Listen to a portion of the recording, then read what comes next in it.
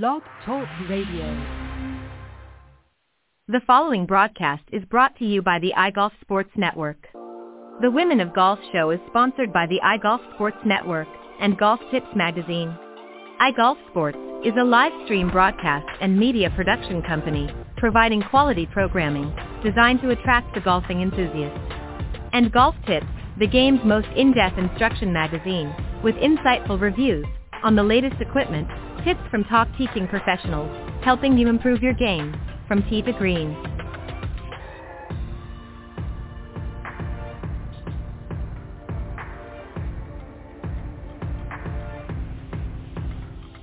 Good morning. Welcome to the Women of Golf, the #1 women's golf show around the world, with hosts Ted Odorico and Cindy Miller. Join them as they interview some of the best players from the Epson, LPGA, and Legends Tour, and so many others, helping to elevate women's golf. So without further ado, here are your hosts, Ted and Cindy. All right, good morning, everybody, and welcome to the Women of Golf show. I'm Ted Odorico, and right alongside is none other than Legends Tour player and LPGA professional Cindy Miller, and we are your hosts here on the Women of Golf. Welcome back, Cindy. Thank you. It's nice to be here. Yeah, we had a little, as I was explaining off air, I'm not going to go through the boring details, but we had a little bit of a delay coming back, partially because of me and some other things as well. So it's good to be back on air, and really excited to have joining us once again. She's been on a few times, a great LPGA Epson Tour player, Gigi Stoll, and she's going to be joining us here in a moment. And then a little bit later on, you and I are going to have a very interesting discussion on the second half of the show. So definitely everybody wants to stick around for that. So let me tell you a little bit about, for those tuning in for the first time or maybe haven't familiar with this young lady, we'll introduce her and then bring her on the show. Gigi is a native of Beaverton, Oregon. She competed collegiately at the University of Arizona, where she was a member of the team that was crowned NCAA Women's Division I National Champions in 2018. She also won the Oregon Women's Amateur in 2014, 15, and 17, and was named the PNGA Women's Player of the Year and the PNGA Junior Girls Player of the Year in 2013. She became a member of the Epson Tour in 2019 and won her first event this year at the Casino del Sol Golf Classic. So, Cindy, let's welcome back our very special guest this morning, Gigi Stoll. Good morning. Good morning. Thank you guys for having me. We're so glad you're here. Thank you. Welcome, and congratulations on your win. It was actually, I think, March 30th, was the when the event took place, the final round, rather. And, you got it done. I think, 14 under? Yeah, 14 under. Very, very good numbers, and, again, congratulations on that win. So Thank you. let me ask you just real quick before we get into a little bit of that. As I mentioned, you joined the Epson Tour in 2019, so that was your rookie season. And obviously we had the pandemic the next year, and so there wasn't as many events. How do you see, compared to where you are now, and we'll bypass 2020 because that was a little bit of a, but as you have progressed over the last few years, how do you see your play overall? Do you see it improving? Do you see it sort of the same, maybe some improvement, but not as much as maybe you'd like? How do you see your overall game as it's been progressing these last couple of years? I think looking back on, my first year and how I was as a golfer compared to, who I am now, I think what's really changed kind of is how I've approached the game more mentally. I feel like I've always had, the skill and the talent to be able to compete on a tour like the Epson Tour. But I feel like mentally I kind of have a little bit more of a chip on my shoulder, being my third or fourth year out here. And I feel like I've just become a little bit more of a competitor out here based on, how I've been approaching the game more on the mental side. So it would be safe to say then that you feel more comfortable where you are right now? I mean, we're mentally, obviously. Yeah, I think as a rookie, you come out and you don't really know how to approach, the professional lifestyle and the different things that come along with that. And I think getting more comfortable as a professional definitely helps get a little bit more just experience under your belt. Certainly need that. Cindy, go ahead. Tell me what you mean by the chip on your shoulder. Belief, almost I belong here, I'm going to be me, I trust what I'm doing. Tell me what you mean by that. Yeah, I think a little bit of, what you just said, kind of a little bit of all of it. This year has been especially different. I have a full-time caddy, and he kind of helps instill some of that belief in myself. Like you belong out here. You're someone who can win. Another thing was getting that win. It kind of, took the monkey off my back, and it really proved to myself that, I can win out here. I'm somebody who should be a competitor out here, and getting kind of some of those accomplishments early in the season was really helpful. Do you play practice rounds differently now than you did when you first started? Yeah. Your rookie season, you kind of have to get a feel for the golf courses that you haven't played before. Every golf course is new. And to be able to conserve some of my energy now and be able to play, 9 holes or one day and not play as many practice rounds, I think being able to conserve some of that energy has been really huge. And just, how I dissect the golf courses and, where I can attack and where I should be smart, just knowing some of those things prior to being here has definitely helped, my approach into each week. Yeah, I found that when I first started, it was like, oh, wait, I don't know where I'm going. You're not sure. You've never been to that city before. The second year was so much easier. And then the third year was that because you know where you're going. It's like I don't need to get there so early. All of that stuff. I don't think people realize all the other stuff that goes with playing on tour. The travel, the setting up and the logistics of getting where you're going, right? Right. What about when you're on the green? How much time do you spend putting during a practice round and chipping? I spend majority of my time around the greens. I played a practice round yesterday, and I actually didn't even finish the whole round. I just chipped and putted on the last 3 or 4 holes because, you just want to get a feel of the different greens, different approach shots and things like that. It's really not about hitting all the shots out there. It's really about getting comfortable around the greens. You're gonna have some bad shots and miss some greens, and scoring is about getting up and down. So, yeah, my focus is almost 75% chipping and putting. Awesome. Ted? So, Gigi, let me ask you just to go back a little bit on your win this year. Obviously, you've had some good runs throughout the last few years, some tournaments that obviously gave you a little more challenge. What was different about that event? I mean, you mentioned a little bit that you have played on that course a number of times, both on the Epson and prior. So there was a familiarity, obviously. And as I think I mentioned a few years ago, when you were first coming out, you finished third at the same course at the Casino del Sol Golf Classic. This time, the year you come around and you solidified the win. What was different about this time? How was it? Just being more relaxed, more comfortable with your surroundings, and what was your sort of mental thought process during that tournament that was maybe different than some of the others earlier in the season? Yeah, I felt like the weeks before, leading up to the tournament in Tucson, I was playing really good golf. I think I finished in the top 30 2 weeks before, and then I got in, I was in like the second to last group the week before. And so I had really seen some positive things going on in my game. And then going into, what felt like a home tournament, being my old college golf home course, I felt like my game was in a really good place, and mentally I was really excited to be there. And it is a challenging course to map.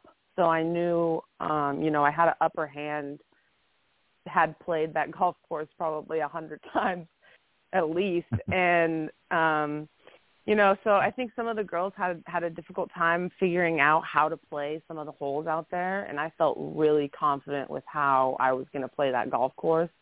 And, mentally, and I was playing good. And I just, I approached the golf course with a lot of confidence, and I felt like I could really, take it low out there, and I did. So it was a nice place to get a win.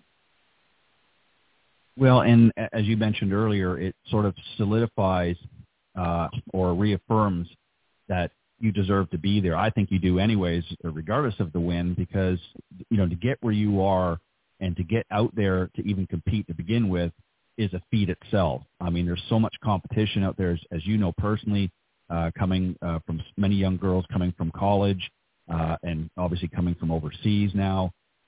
So there's a lot of competition. So to get your spot out there is a weekly grind.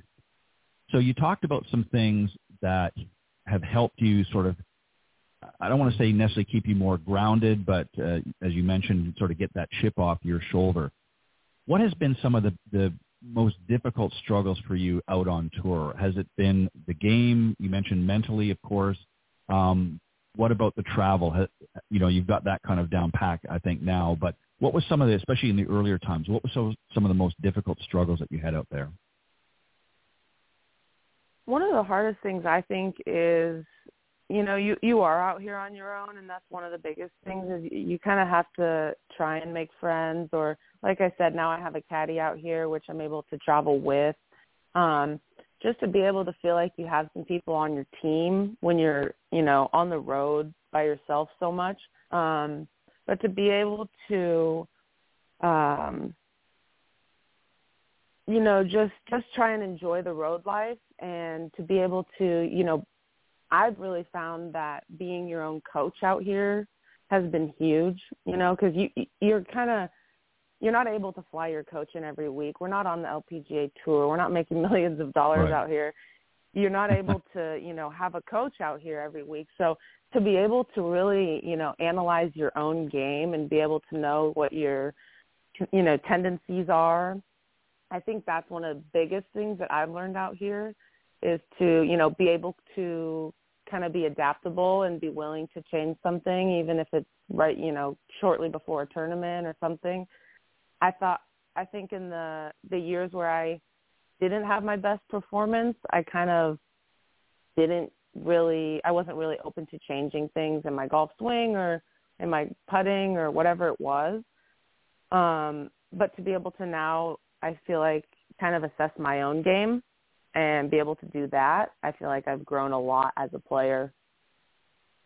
Yeah, and I think there's always so many factors, and you learn more and more, I'm sure, as you go on. And Cindy, can attest to that as well, being an LPGA and then, ultimately a Legends Tour player. She can certainly understand the struggles that you've gone through in your earlier times. Who is your go-to person besides your caddy? Obviously, you have the caddy up there now with you, but when the chips are down, is it a friend? Is it your parents? Who is it you go to when you really need that sort of pick-me-up when maybe the week is not going that well? Because I think everybody has to have, in other words, who's on your speed dial when it comes to, hey, I need to, really get a boost right now? Who do you call? I call my girlfriend. I have a really supportive family, and my girlfriend has been somebody who is not, she doesn't know golf. She doesn't really know the ins and outs of golf, which is kind of a good thing because she just speaks, logically. Right. So she's definitely someone who is somebody that I call for, just if I'm feeling down or anything like that. Yeah, and I think it's good. You have to have somebody. And I think, what's interesting, you raise a very valid point. In a way, it's good that she's not a golfer, because she can give you a different perspective. I think if you were calling somebody else who was sort of on the same level as you, they're going to start giving you some golf advice and that's maybe not what you really need at that time. You just need somebody to sort of say, hey, it's going to be okay. Yeah, you had a bad round, or or what have you, but you've got the game and whatever, words follow that. But now you've learned over the years what your strengths and what areas need work.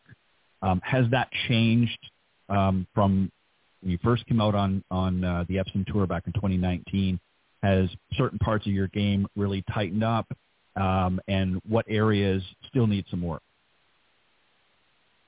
I think after finishing college and coming out on the professional tour, I definitely noticed that my wedge game from around 110, 120 and in needed to be really dialed in and really sharpened up. And that's something that before every tournament, I get all my numbers with, short shots, in between shots, any kind of short game shots that I might get out there. And so really dialing that in has been huge, because those are your scoring numbers and scoring clubs. So that's been something that I think I've improved on a lot. And it's something that really you need to have out here. Yeah, I think the short game is where it's at. I think most amateurs, if they focused more on that, would be much better players. They focus too much on, and certainly you have to get it in the fairway when you're hitting off the tee, but I think if you can dial it in from, even 100 yards in with, reasonable accuracy as an amateur, I think you can have much more fun. What's fun for you? I mean, obviously playing on tour is a challenge. I don't look at it as being a job, even though technically it might be what it is. But what's fun for you both on and off the golf course? I mean, when I'm on the golf course, competitive rounds are probably one of the most fun for me. I think getting, kind of in your zone and just finding kind of a groove on the golf course, that's probably one of the most fun things you can do.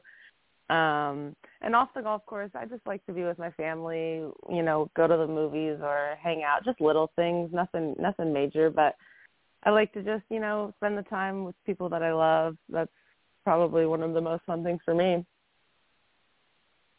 Yeah, I think sometimes you just have to sort of take a breather and just chill, kick back, not necessarily. I mean, you're grinding it out there week in, week out, on tour. So sometimes you just need to sort of put your feet up and not worry about what you're going to do that specific day, but just kind of chill a little bit. And, if you feel if the mood strikes to go out and do something, whether it be watching a movie or what have you, then you can do it. But otherwise you could just, keep chilling there on the couch or what have you. But I think that's some good advice I think that's good advice for everybody, is just chill once in a while and just relax. Cindy, go ahead.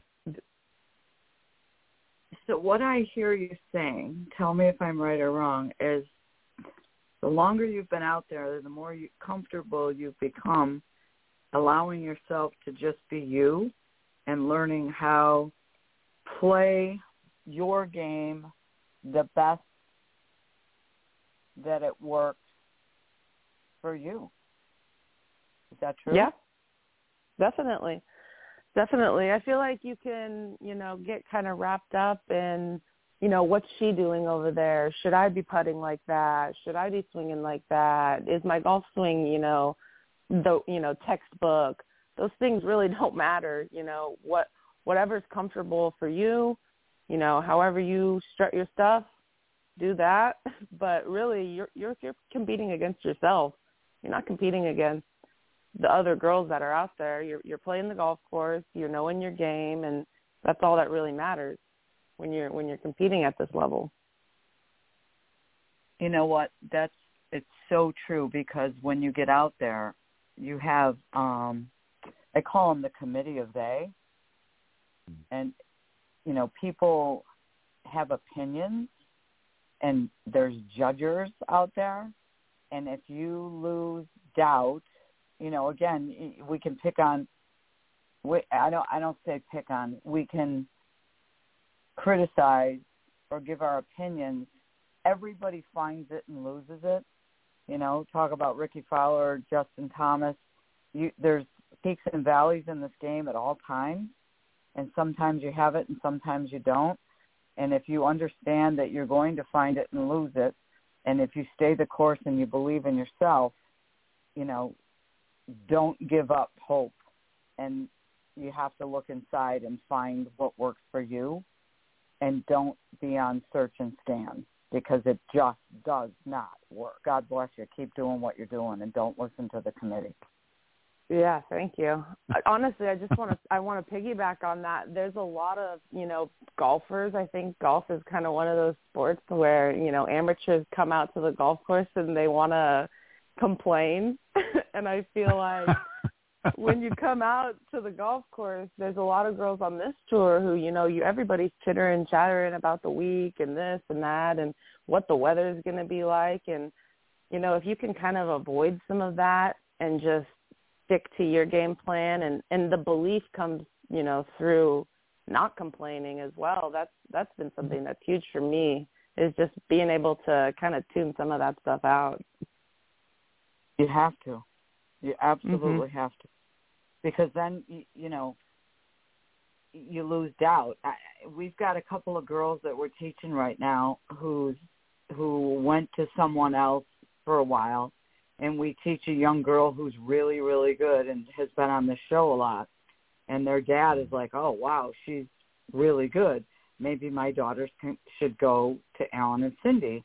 And so they come to Alan and Cindy. Well, the other coach, is kind of bad-mouthing what we're teaching. And I kind of want to say, well, you've never played on tour and you've never played in the Masters. My husband's played in the Masters 5 times. I've played on tour and played in the U.S. Open and the LPGA Championship and the Senior LPGA Championship a month ago, blah, blah, blah. And I don't want to get in a we call it a pissing match, right? I don't want to do that, but this should all speak for itself, but it doesn't. So now the father is torn between, and now you're confusing the daughters, which is like, just stop. Don't confuse your children. And it's just terrible why you're doing that. Just allow them to learn the best way to play and let the results speak for themselves, right? Because there's so much confusion, and that just makes it all worse. And don't do that to your kids. Because once you're confused and you're standing over the ball and you've got doubt and fear, you might as well just walk away, right? Yeah. We all know that feeling. So what would you tell a parent, a parent who's pushy, whose kids may not totally love it, but may want to tell that parent? I think it is a fine line because, looking back on it, my dad was pretty involved in my golf career, and I'm actually really thankful that he pushed me to the extent that he did, but in the moment, I didn't like it. So it's kind of a fine line for the parent-child relationship in golf, because you want somebody to almost push you, sometimes when you're not feeling like practicing, but you also are a 13-year-old who is moody and annoyed that your parent is telling you what to do. But I feel like, just consistently trying to make golf fun and trying, not to be so overbearing when it comes to, how much that they're practicing or who they're seeing as an instructor, maybe being more open to listening and not being so much of a parent, I guess, and more so just trying to be like a role model to them. And I think listening is huge. Agree. Totally. Yeah, I think I kind of equate this to, when you're young and you're eager to learn how to drive. Obviously you don't go out by yourself until you have your license, and you have to learn. And obviously I know it's a little bit bigger thing. You can't be out in the road by yourself, and when you haven't really understood how to drive in that. But the parent's there really to guide, not to steer the vehicle. And to go to what you're talking about, Cindy, here, I can understand where a parent would feel, pulled in two different directions. Which way do I go? But ultimately, it should be the child's decision. What do they feel comfortable with? And again, that doesn't mean you don't give them, some tips or some guidance. But ultimately, the child has to learn to think for themselves. If they're guided or pushed or cajoled into one way or the other, then then you're kind of just butting heads. And I know what you're referring to, Cindy, in this particular instance. But I think you have to let the child knows what's working for them, and they might make some mistakes, they might make a wrong decision here and there, but that's okay. That's how they learn. And you can certainly be there to help, pick up the pieces. But I think, to your point, is what you're getting at is sometimes the parents need to learn to step back a little bit, and be there and listen. Gabby, is what you talked about, really to learn to listen to the child, to their needs and what they want, and let them sort of guide the direction they want to go. Because otherwise, if you get too aggressive, too pushy, then it gets to a point where suddenly they lose interest, and then you're no longer in a position where you're talking about, hey, let's go to the next tournament. It's like, I don't want to play anymore. So I think some good advice all the way around, and I think it's just a matter of you need to listen to the child and be there as a support system. Just like Gabby, you talked about, you have a support system, even though you're at a much different level right now, but you still have a support system that you need when the times are not going good as much as the times when they are going good. So kudos to you. So you're gearing up for French Lick. Tell us a little bit about that. What are you going to do? You've played there before, so you know the challenges on the course. What are you going to do to prep for this week that might be different, because it is a very challenging course? Yeah, this is a different kind of golf course than we played all year. Definitely probably the most challenging course we do play all year. There's a lot of bunkers out here. There's a lot of twists and turns, undulated greens, things like that. So really, like I kind of said before, how I'm going to dissect this golf course is huge. Knowing, where the best place to be is around these greens, and then just getting a really good feel of how to read the greens, because there's a lot of subtleties out here that could trip you up a little bit. So just getting really, really comfortable, on and around the greens, and then just having a really good game plan. Sounds like a winning combination. And I think I mean, we'll hope it is, hopefully, and then you'll come back next week and talk with us again. But, I think it's, Cindy, you've played French Lick, so you know exactly, what she is going to be dealing with through the next few days. So maybe you might want to chime in. Right? We're playing the Peak Die. Oh, God.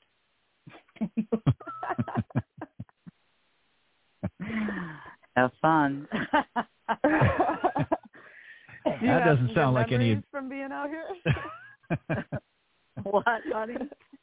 I said, do you have some really good memories from being out here? Yeah, I do. Yeah. No more nightmares, baby. No more nightmares. I brought those par threes to their knees. Oh, good. Yeah. I love, you know what? The people are awesome. And I love the place. I mean, don't you, how many times have you been there? This is my third time, I think. When you first pull up, aren't you saying to yourself, where the hell am I going, right? And what can possibly be out here? And then you pull in and you go, am I in Never Never Land, right? and then you pull in and you go, who built this, right? Mm-hmm. And how did it get here? And then you go to the West Baden Hotel, right? Have you been in there? Oh, yeah. And you look up and you go, is this handmade? I mean, Ted, have you been there? Ted, No. Are you there? Yeah, I'm there. No, I keep saying I want to go. Yeah, you're I know, so full of crap. You've never been. But you have to go, and then you go to the golf course and you go, what sadistic idiot built this place?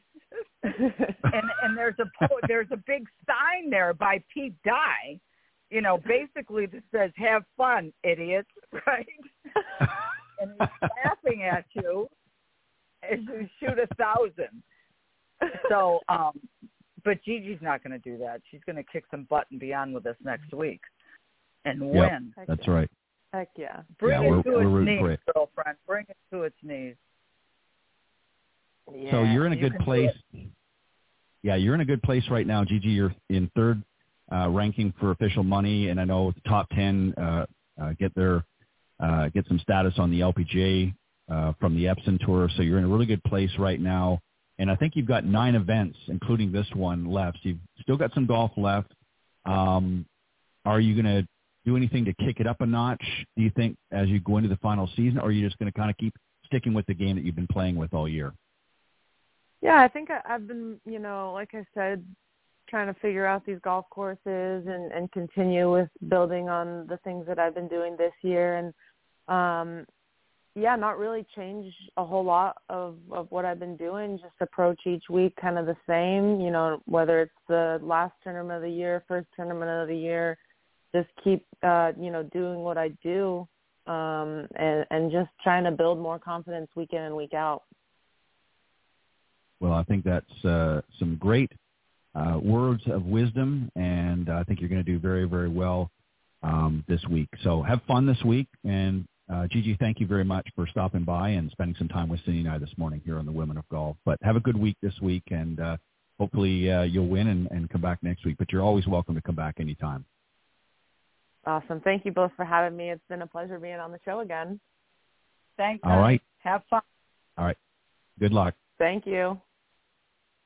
All right. That was our very special guest, Gigi Stoll, off the LPGA's Epson Tour. Going to battle French Lick. Yeah, I'm sure from what you've mentioned over the years that it's going to be a challenge. But, it's good that she has a very positive attitude. She really does. And she's, learned to understand her game and knows what her limitations are, but isn't afraid to push herself along the way. And I think she's really settled into her own, and it's going to serve her well this week. So very, very quick break, and then you and I are going to come back and have a little different conversation than we've had in the past. So stick around, everybody, and be right back.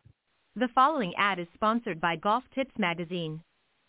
Are you tired of being short off the tee? And what about those 3 putts? Forget about it. It's time you got serious about your game. Golf Tips, the most in-depth magazine in the industry.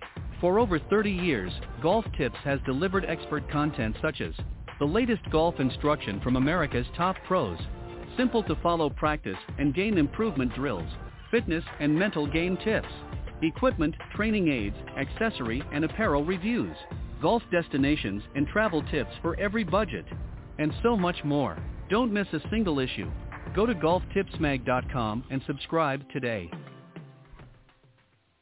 All right, welcome back, everybody. And as I mentioned, Cindy and I are going to have an interesting discussion, I think, a little bit different. We're going to start off a little bit about ourselves, if you will, which is definitely different. We're going to talk about ourselves for a change. And we're going to start off, and I'm going to limit this a little bit so that we don't, have to get into too long of a discussion at any one point. But when you look and reflect on your strengths, what are your greatest strengths, maybe just a couple or what have you, that have helped you or best serve you as a golf professional, both teaching as a player? What do you think your greatest strengths are as an individual that have helped you with your career? That's you. My greatest strengths, never giving up. Mm-hmm. What else? How has it helped you? Actually, let's back up. So never giving up. So how has that helped you as a teacher professional, let's say, as an example?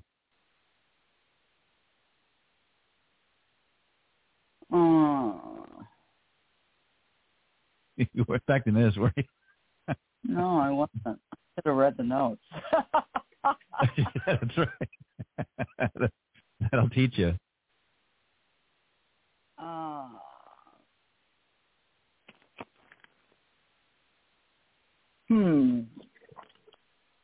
So, what do I want to say? You know what? Because I'm a competitive control freak, I think if I choose to play, I will want the opportunity to win. So before I choose to play, I will need to weigh the options on whether or not I can win. You follow? Yep. So let's give an example. The Senior LPGA Championship.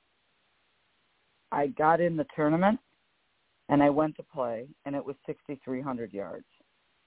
Now, I'm really old, and people that were 45-year-olds got to play. And I got to play with one of those people who outdrove me by 70 or 80 yards. I won't be playing next year. Why won't I be playing? Because I don't hit it far enough, and I'm 22 years older than them. So that's ridiculous. So then someone might say, well, why would you not cancel golf lessons in practice? So if I shot 20 shots better, I would have made about $300 more. So even if I shot 20 shots better, I would make $300 more. So that's not worth it to me to cancel golf lessons for a month to hit balls to maybe to shoot 20 shots better to make $300 more. So what are my greatest strengths? My greatest strengths are figuring out probably to be diligent enough to figure out. Somebody called me a forensic golf analysis the other day. Mm-hmm. So I think that's probably, I'm able to figure out and problem solve. Right. That's probably one of my greatest strengths. Problem solve. How to figure out and be resourceful enough and problem solve something. Solution. That's one of my greatest strengths. Yeah, and I would agree with that, based on, conversations that we've had, both on off the air and just, listening to you talk and the questions that you ask. I would agree with that. I think you analyze things very well, and I think it serves your students well. Again, going back to a question that you asked, Gigi, is, what advice would she give? Obviously, it was more for the parents, but, even for some of the students, you're able to really isolate their level of commitment based on what you see over a period of time and know whether or not, and that doesn't mean that they don't necessarily or couldn't potentially have the skill, but what's their level of commitment? And for you to be able to do that, and it allows you to be much more honest with them as well, as opposed to saying, oh, yeah, you can do this, or yeah, don't worry about it, you can do that, because you're able to really analyze somebody else's game and formulate a plan to make them the best player they can be, whether it's an amateur or whether it's a junior golfer pursuing their dreams, or even a higher level tour player. So I would think that's a great strength. And I think also, and I'm going to throw myself in this category here for myself, but you have to be a good listener in this business. You have to listen to your students and really pay attention to what their needs are. I think that's one of mine. And I think also you have to be willing to want to help, to do what we do. You have to really want to help other people. It's not just about telling them what you know or what you think you know. It's about having a genuine willingness to want to help based on your knowledge other people become better themselves. And that's not easy. I mean, there's a lot of great players out there, as you know, Cindy, on all the tours that may not necessarily make a great teaching professional, and vice versa. There's lots of good teaching professionals that may not make great players.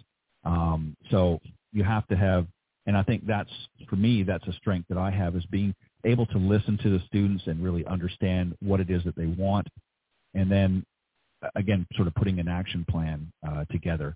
So I would say that it's one of mine. One of my weaknesses, as you could probably attest to, is I'm a talker. So sometimes I need to, dial that back a little bit, and that's what I try to do to overcome. But it has served me well in other ways too. So we'll see how that moves going on. How do you define success? And I want to take this out for a second. I want to take the monetary out, because there's more than just obviously money. We all have to live, and you want to be successful financially. How do you define success with what you do, and what motivates you?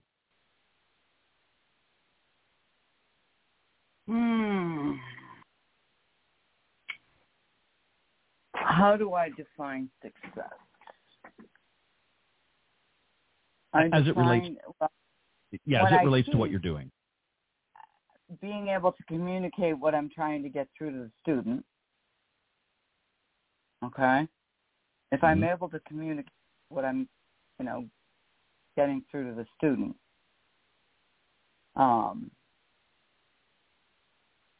that if they understand what I'm saying, we've had success.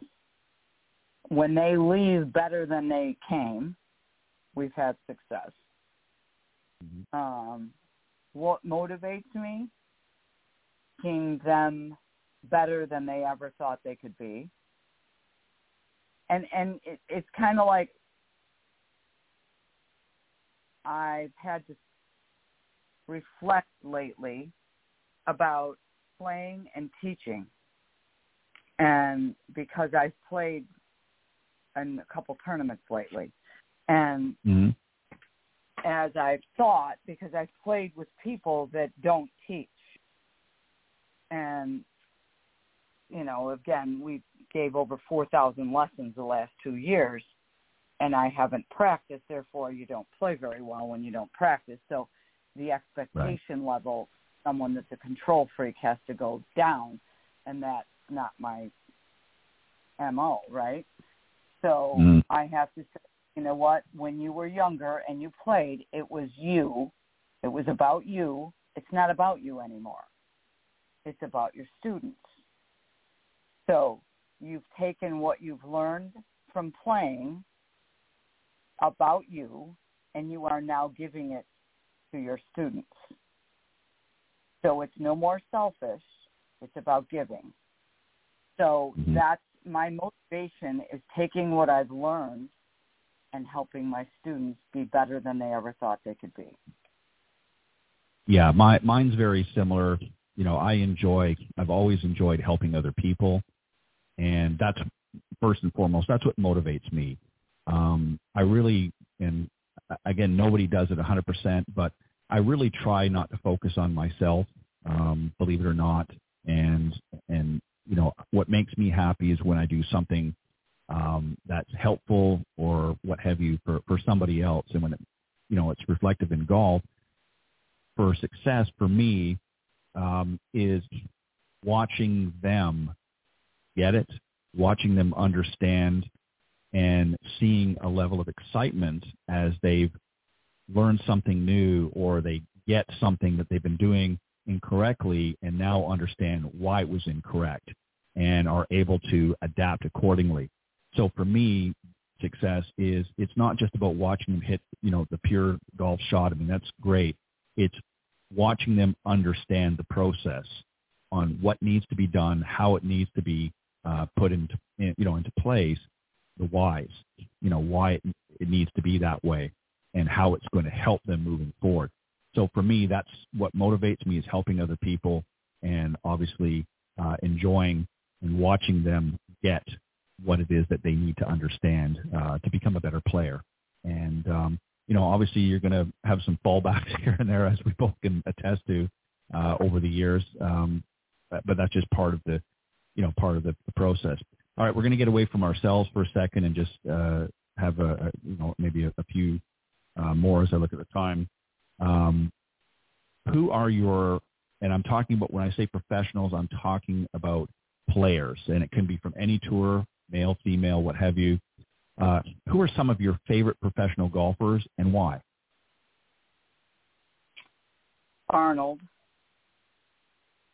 He just fired people up, and his smile was contagious, and he would look you right in the eye, and he was just too cool. How about you? Arnold would be probably in my top 2 or 3 for sure. What I liked about, I'm going to share a very quick story, and I do not recall, so I apologize if you happen to be listening, the professional that told me the story. But this was many years, well, I shouldn't say many, but probably at least a decade ago. One very early morning at Bay Hill, this particular professional was working there at the time, And, so he was up at, the wee hours of the morning, and he was driving a golf cart along one of the fairways, on the golf, on the cart path. And he noticed somebody up in the distance. So as he proceeded and got a little bit closer, and this gentleman was sort of stooping down and kept getting up and was doing something, he couldn't figure what it was. But as he got closer, it was Arnold Palmer.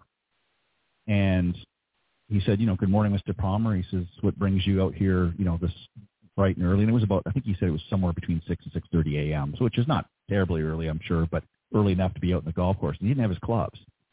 And what Arnold Palmer said to him really kind of struck very humbling, if you put it bluntly. He was picking up, somebody had decided to chuck some cigarette butts off to the side, and he was picking them up and putting them in a little trash can that he had brought with him. Now, this is a man who's won many majors, who's played all over the world, has flown private jets and he is out on Bay Hill picking up some trash, cigarette butts and whatnot on the side of the golf course. And the gentleman that told me this story said he was just flabbergasted, but he said that was Arnold Palmer. To what you said, he was a player for the people, bar none, and nobody even compared to him, in my opinion, on the PGA Tour or even the LPGA Tour. He was just a good person and just was willing to get in there and get his hands dirty. He could have had anybody of, I'm sure, 100 people that could have gone up there and done that he did it himself, which tells you a lot about his character. So I agree with you. Arnold Palmer would be probably number one for me, and Jack would be number two. Not because of play or anything, but just of their personalities, just different, but both incredible players and lots of great female players as well. Is there a piece of equipment, we're going to move on, that you think every golfer should have in their bag? Now, it can be, I'm going to clarify this, it could be, and it doesn't necessarily have to be physically in their bag, but it could be a training aid, it could be maybe a club that you think would help, or just a training aid, or something that you think would help our everyday golfers out there. What one piece of equipment that you've seen a lot of success with, or maybe you've used personally, that you think would be a good one for somebody to put in their bag? Tour Aim. It's called Tour Aim. It's a new piece of equipment. Mm-hmm. And I haven't used it like I need to, but it's called Tour Aim. And it's awesome. Yeah. Another common one, I haven't used that one myself, but the Orange Whip, I have one of those. I've always found them to be very helpful. But again, everybody has to find. But I think what I like to do is I always say to everybody is, what is that one thing that helps instill confidence in your game? So it could be a training aid, it could be a club, maybe it's a favorite club. You always want to make sure that's in your bag, and you always want to make sure that you utilize that as best as possible in your round. So, but I also think from a mental standpoint, the number one piece of equipment that you need to have in your bag is a good attitude. No matter how bad you're playing, if you have a good attitude, if that club is in your bag, you'll have some fun out there on the golf course, even if you're not hitting at your best. So having a good attitude is the club that I would probably say a piece of equipment you need to have in everyone's bag. How do you feel about shorter golf events and courses that maybe only involve playing 9 holes instead of a full round? The reason why I ask that is I've had a number of people over the years say, and I know there are some that are doing it, they just don't have time to play 18 anymore, or play on a 6,300 plus golf course. Do you think that this would be something that would be in addition to it? And that doesn't mean to get rid of what we're doing, but to add to it, maybe have shorter golf events. Not necessarily has to be at the professional level, but just, even at say, semi-pro or even amateur levels. What about that, do you think? I think from a corporate standpoint, I think it would be a really good idea for both the course and that, because they could get more events in their facility. What do you think about that? Shorter golf events and maybe even courses where they're just playing maybe a 9-hole round instead of a full 18. The only issue is if you had a pro-am or something that you would have to limit the amount of players. Mm-hmm. So if we said, this is a 9-hole event, then, well, which 9 holes is going to count? So you'd have to have so many people play on, count the prizes. You'd have to have front 9 prizes and back 9 prizes. Yep. That makes sense? Which is fine. And, at a professional level, obviously not so much. There could be some fun events, not necessarily a tour sanction event, but maybe some fun events, kind of like they used to have the Shell, events where they were more just fun. They'd have 2 or 3 players. But I think it would be interesting because I think sometimes, and why I'm deriving at this question is because I've had a number of people over the years said to me, you know what, gosh, I just don't have time anymore, especially the younger generation coming up. They want to do so many other things. And unless they've grown up in golf, in a golfing environment, and it's new to them, they're thinking to themselves, I don't know if I want to spend 4.5, 5 hours out in the golf course. If I can just get in, under 2 hours, I might take it up, or I might be more inclined to play more often. So that's where that's sort of coming from. And I think from a golf course standpoint, you could have multiple things going on at one time. If you're only playing 9, you could have one group going out in the back, one group going out in the front, and actually have 2 different events, as long as your facility can accommodate that. So there's a lot of different playing around with that, but you're right. There has to be some adjustments and modifications. Next question, look here. Yeah, we still got a few more minutes. Is there a new golf technology that you're excited about? Is there anything that has caught your interest, whether something you saw, earlier in the year down at the PGA Merchandising Show, or just something that you've been introduced? Doesn't even have to be this year necessarily. Maybe it was something from last year. Any particular technology or piece of equipment that got you excited about the game? The Wiz is kind of cool. Now, again, I haven't spent the time because I've been whacking around, teaching so much, but I did buy a couple of those, and I did work with it a little bit on my own, but it's a watch. It fits on your wrist, and it helps you figure out your swing plane and a lot of different numbers on your arm, and it's kind of cool. It's DEWIZ. Did you try it at the show? I didn't, unfortunately. Unfortunately, I had so many people that I met with, I didn't get a chance to try too much of anything. I only actually walked around the floor a couple of times, not even the whole floor, but just a few different places. But no, I did not. And I'm not going to talk about, because there are so many.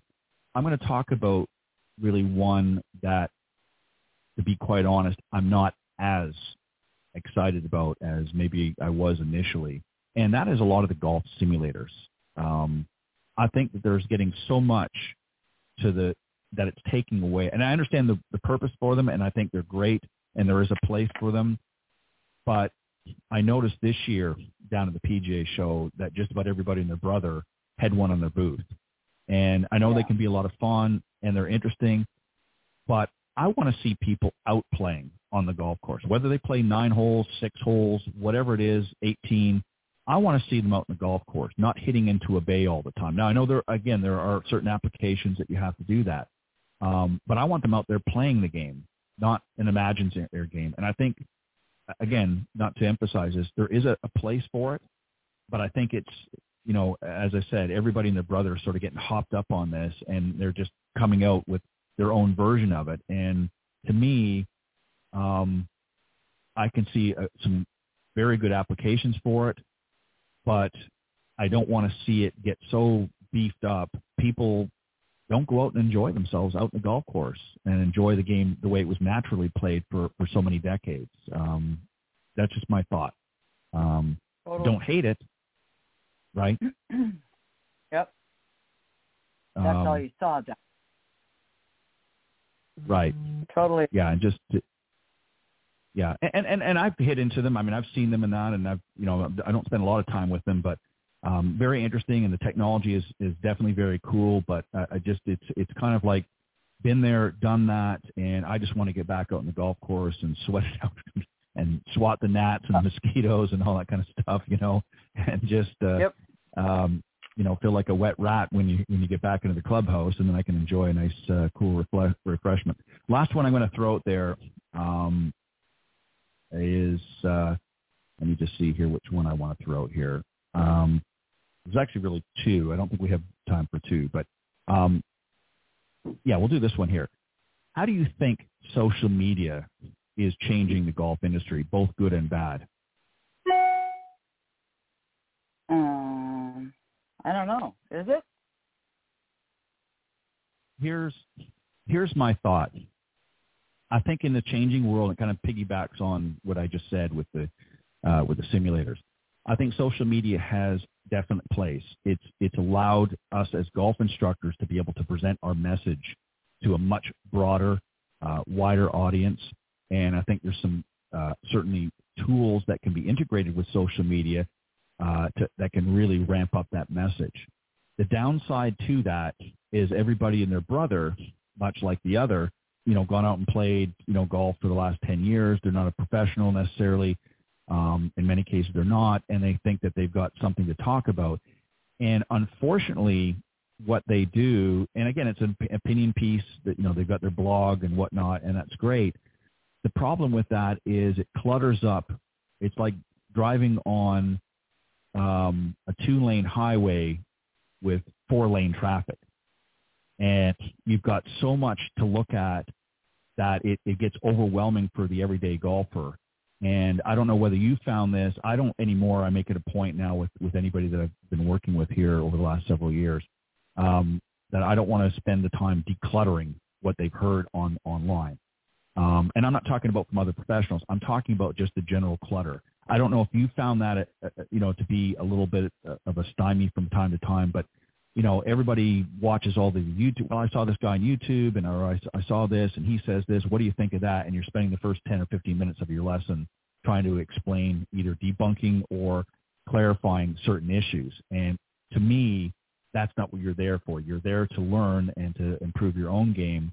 And I think if you're listening to the chatter too much, so that would be a negative, I would think, with social media, is that through YouTube and other sources, everybody and their brothers putting their videos and things up, and there's a lot of misinformation going. What do you think? That I totally agree with. Totally agree with. And you have to be careful, but I think it also, it probably gives us more lessons. So, sure. What are you going to? Yeah. It's true. Yeah, it's true. It probably does. But, the concern I have is, unfortunately, and again, all ages do it, but particularly younger generation that's really trying to learn the game. And I worry, especially, here in recent years, we've come through this pandemic, and a lot of people were driven to the game that maybe never played before. And, I'm concerned that they're spending all of their time trying to sift through what's right and what's wrong. And it's okay to try some different things. I get that. But at the same time, and I'm not trying to take away from anybody, I don't have a problem with the stories, but I think that they need to be very clear and precise when they put up their information to say, yes, I'm a PGA or an LPGA or whatever, professional, here's my creds. And the ones that are in the business do that, but there's a lot of other people that it's very fuzzy. Sometimes it's kind of like they've taken a couple of golf lessons, they played golf for 10 years, and they're instilling their, pearls of wisdom on everybody. And even some that are of a professional grade, pushing certain theories and things like that, very heavy, can be very confusing. So again, they have the right to do that. I just get concerned sometimes that that we're going down a path where people are not getting to the root issues that they need to be dealing with because there's a lot of noise and chatter. Just my thought. What do you think? Final word. Well, and that's what I was talking about earlier with the two girls and the other instructor and the confusion. And we told the dad, have to make a decision. We don't want to confuse the girls. You can't go back and forth with two different point theories. And I don't care who you go to. We just don't want you to confuse the girls. And that's what happens with these people that aren't certified, because the other person is not certified at all. And, it's just, you can't do that to the student because they're totally confused. So it's not the right thing to do, and you have to be careful. So make up your mind, students. Stick with one theory and go with that, and don't get confused because there's too much information out there, and make sure that you inspect the source. Let's just put it that way. Yes. Inspect the source Yep. and then make a decision and stick with that. Yep, I couldn't agree more. Great way to end the segment. Want to thank everybody for tuning in this morning. We're glad to be back on air. We'll be back next week with another great guest and another interesting discussion here on the Women of Golf. But thank you, everybody, for joining us this morning again, and a special thanks to our guest, Gigi Stoll. Good luck this week, and hopefully she's going to come back with another trophy. But thank you, Cindy. Good to be back with you on air, and God bless everybody. Have a great rest of your week. We'll see you next time on Women of Golf. Thanks. Thanks.